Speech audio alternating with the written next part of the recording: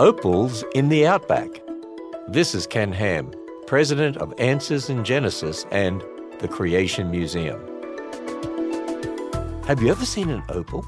These beautiful blue, green, yellow and red gemstones nearly all come from Australia.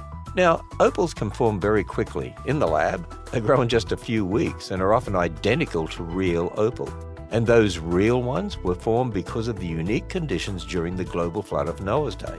The massive amounts of sediment, volcanic eruptions, and rapid lifting of wet rock layers created the perfect conditions to form opals specifically in one massive area of Australia. These gems didn't take millions of years to form. They formed quickly just a few thousand years ago.